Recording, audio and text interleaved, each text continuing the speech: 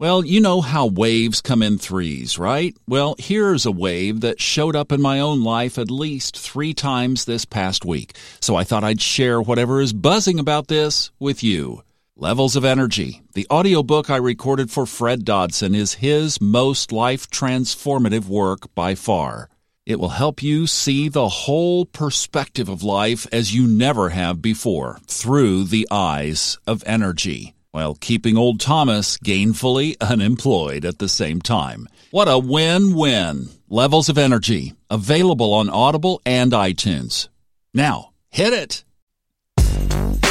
Welcome in to the Thursday, June 24th Fun Astrology Podcast. Thomas Miller from Mayberry, North Carolina.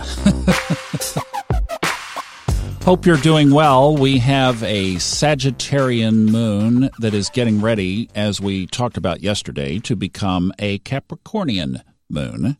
That happens at 9:04 this morning, and then it will become a great big full moon at 2:39 Eastern Time this afternoon. So you kind of got your full moon ceremony in the middle of the day, if you will.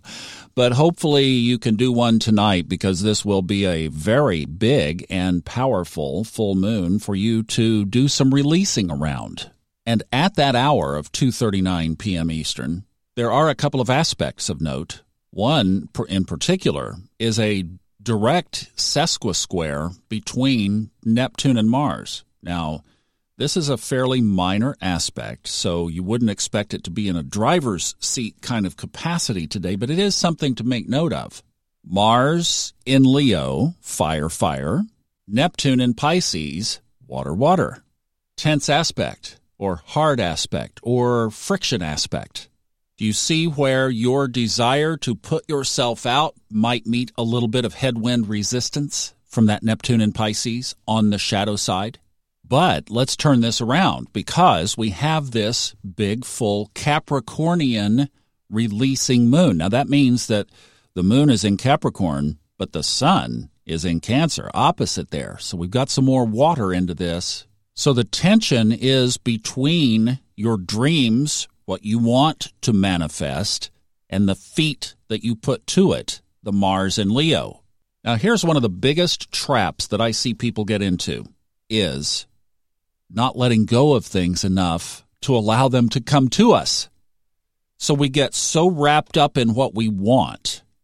In other words, think about, on a scale of 1 to 10, how badly do you desire something? And then on a scale of 1 to 10, how much are you resisting the situation that you don't have?